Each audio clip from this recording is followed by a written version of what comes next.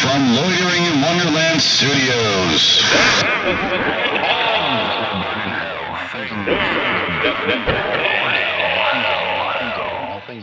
With Phoenix West. Hello, citizens. Welcome to Things That Are Better Than Hell. I'm Phoenix West. Today's episode is becoming an epidemic. It's gotten worse since I initially wrote this a long time ago. In this book here, flashed it too quickly, I realize. Get out my... So I keep pages. I call these pages of paper. So today's episode is going to be number 16, Guys with Long Hair. Well, gentlemen, the grunge days are over. Johnny Depp finally cut his hair. Fabio is no longer sexy. So why are there still men out there with long hair?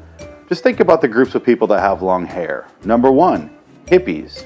Number 2, pirates. Hippies of the sea, mostly extinct. Number 3, shitty musicians.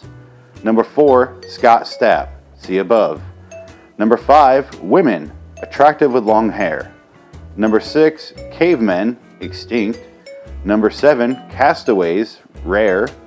Number 8, homeless, plentiful. Number 9, prisoners, plentiful. Number 10, malnourished southerners, plentiful. Why would a man want to be associated with a single one of those groups? Maybe they grow their hair long to make up for a shortness in the pants? Again, my fleet of faithful scientists have yet to get back to me on this one. The epitome of truly girly long hair men in modern society is showcased on that shitty show, Dog the Bounty Hunter. His entire family has either long flowing hair or a 5-foot-tall rat tail.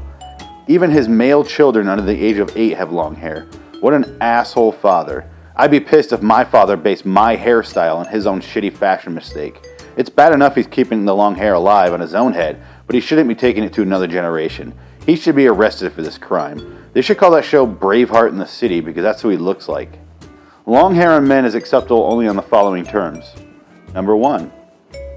Number 2. Number 3. Number 4. And number 5. Long hair on men is not acceptable on any terms. And that's the chapter. Long hair on men is a terrible fashion choice. I truly despise it. I think Johnny Depp cut it for a while there, and then he went right back to it, and since then he's just turned into a pile of scarves. He's just a human scarf now. He looks like Steven Tyler from Aerosmith's Microphone. Gross. He looks disgusting all the time. And then he got the whole domestic abuse thing going on with his ex-wife, and I don't need to see Johnny Depp anymore. I'm kind of just done with him. I have nothing against the guy. I just have no interest in any of his movies, it seems. Just kind of done with him. I mentioned that in a previous podcast that we did, and I'm not interested anymore. Just, no thanks. I don't want anything bad to happen to him. I just don't care. I'm allowed to not care, right?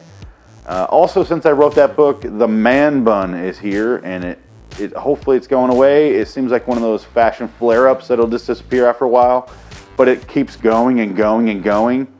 I keep waiting for it to go, and now they have fake clip-on ones. What the fuck are we doing out there? Why do we hate ourselves so much? Why are men doing this? Even the most manly man I could think of is Jason Momoa from Game of Thrones, and that fucker's got a man bun, so it looks good on him.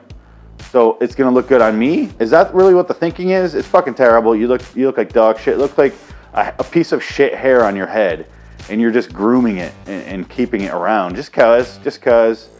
You're an actual shithead, if that's the case. That's really what we're looking at here.